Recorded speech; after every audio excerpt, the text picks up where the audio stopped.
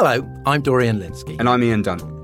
We're here to tell you about a brand new podcast that we're making with the producers of Oh God, What Now? And The Bunker. It's called Origin Story, and it's out every Monday. Each week, we're going to be exploring the hidden roots of some of the most used, abused, and misunderstood ideas in politics. From conspiracy theory to woke to centrism, we're going to look into the secret history of these concepts and explain why it matters when people get them wrong. The first edition is about McCarthyism, and it's out right now. You can find it in your favourite podcast app. Just search Origin Story. To whet your appetite, here's a taster of episode 1, McCarthyism.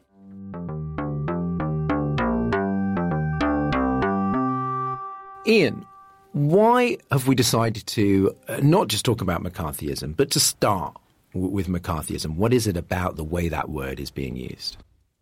I see it misused on right and left in roughly equal capacity on pretty much a weekly basis. We're going to pick some words for this series that it's like a daily, hourly basis. So it's not quite that bad. But McCarthyism, I'd say, is probably misused on a weekly basis.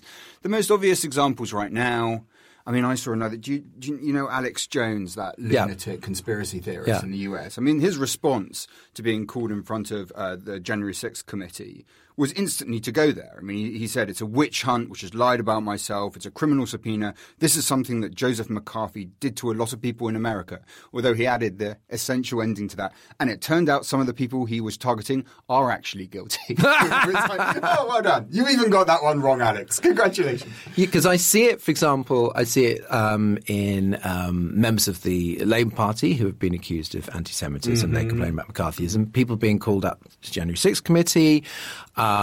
Any conservatives and further to the right than that who get basically any pushback at all, any kind of consequences, Twitter suspension or something. And the word just seems to mean it's synonymous with witch hunt. And of course, in the classic sort of allegory for McCarthyism, Arthur Miller's The Crucible, he is sort of largely responsible for the conflation of the two. And witch hunts are kind of an odd one, of course, because witches didn't exist. So as soon as you say it's a witch hunt, it's just like, I must be completely innocent. And that does underlie a lot of these complaints about McCarthyism. Everyone knows McCarthyism was bad, even if they didn't know exactly what it was. And it's always used to be like, I am being unfairly persecuted, even when, as is quite often the case, well, they do have a case to answer. Like, it's not being accused of something is not McCarthyism because you might have done it. And as we'll discuss, there are all kinds of other components to McCarthyism, to what Joe McCarthy did and what his contemporaries did, which are quite specific and very pernicious. And I think it's important to restore a sort of sense of seriousness and gravity to the word, so that you're not just complaining that, everyone who doesn't like you is a McCarthyite. So if we're going to be discussing what a word means, we should first consult the highest authority, the Oxford English Dictionary. So, McCarthyism, from the name of Joseph R. McCarthy, 1908 to 57, US Senator. The policy of hunting out, open brackets, suspected, close brackets, communists, and removing them from government departments or other positions, hence McCarthyist, of or pertaining to McCarthyism, and McCarthyite, one who gave support to such a policy. First citation, the New York Post, 5th of April 1950, to call McCarthyism a fascist atmosphere would be descriptive enough. Ian, first thoughts on this definition? Don't like that at all. That seems to me to completely take on board his narrative, which was that was what he was doing. I mean, firstly, I think he ultimately had very little interest in communist spies. Secondly, most of the stuff he ended up going for were, the first victims were people who were communists in some way or had been at some time. But ultimately, sort of the victims of this thing were the people who sort of always become the victims of witch hunts at moments of national paranoia. It's gay people, it's Jewish people, it's free thinkers, eccentrics, progressives, liberals. I mean, really, ultimately, when you're going through the story, you come across actually quite few communists, and certainly almost no communist spies whatsoever once you get to actually what McCarthy's doing. Yeah, the way that it puts suspected in brackets is the sort of bet hedging which I do not expect from the OED. Because whether or not they were actually communists seems quite important. let alone what kind of communists they were. And I should actually mention the first citation here, given by the OED, is only 2 months after McCarthy appeared on the scene, which is pretty quick to become an ism. But there is actually a previous reference in a Washington Post cartoon, which I think emerged after whenever this edition of the dictionary was, which is a week earlier. So that's even faster. And I'm going to throw in a definition. I want to run this one by you. This is by Ted Morgan, author of Reds, McCarthyism in 20th Century America. The use of false information in the irrational pursuit of a fictitious enemy. I mean, that's quite good on the method. I mean, presumably some of the information was accurate, which creates a problem for the definition. And there were some instances of communist spies, most of which had been dealt with before he came up. As we were doing this reading, the main thought I had was more that this is thought control. Ultimately, the aim and the effect is thought control. And so it seems to be that even that is almost in its own weird way a bit too generous and a bit too sort of literal for the process that actually took place. Well, this is about McCarthyism, not just Joe McCarthy.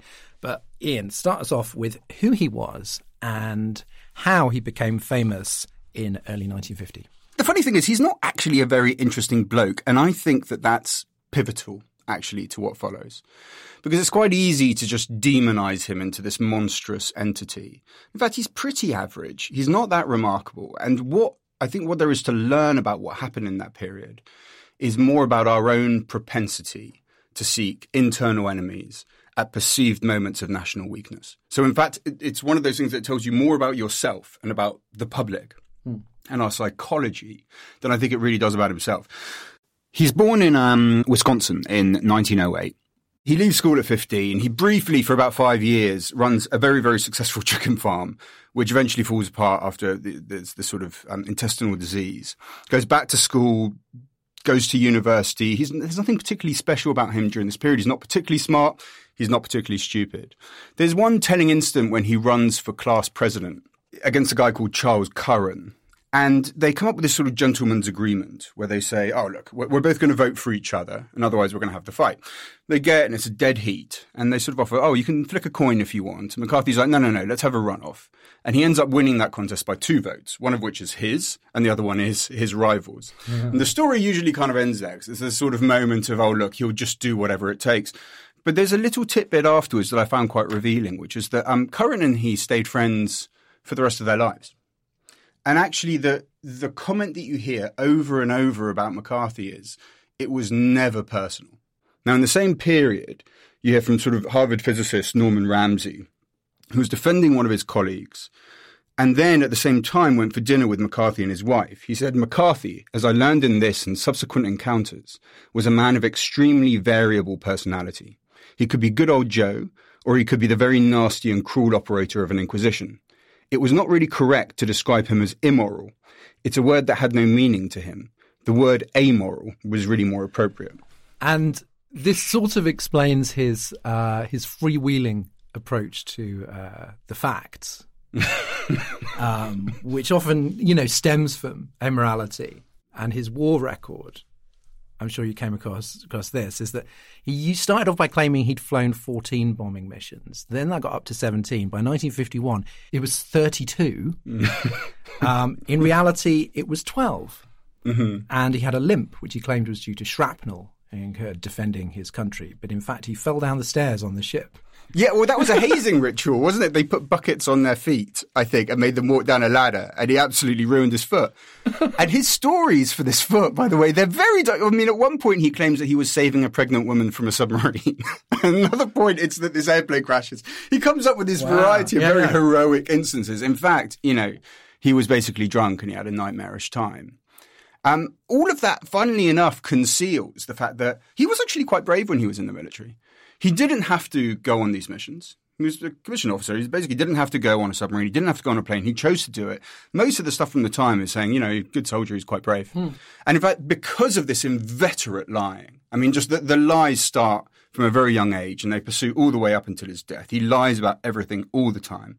We're going to have anyone listening to this is obviously going to be thinking about Trump throughout this discussion. And by the way, I have to tell you that at the end, there's a sting in the tail that makes this... I mean, in a way, by the way, I think this story is almost the origin story of Trump.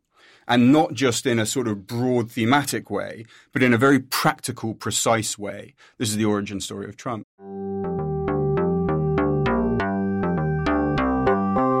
That's a taster of Origin Story Episode 1, McCarthyism. You can get the full thing right now on your favourite podcast app. And if you want to get all 6 episodes right now, ad-free and ahead of release, you can back us on the crowdfunding platform Patreon. You'll get lots of exciting extra content, and you'll be helping Dorian and me to research future episodes. You can even suggest topics and ideas that we should explore. That's Origin Story with me and Ian, from the producers of Oh God What Now and The Bunker. Available wherever you get your podcasts.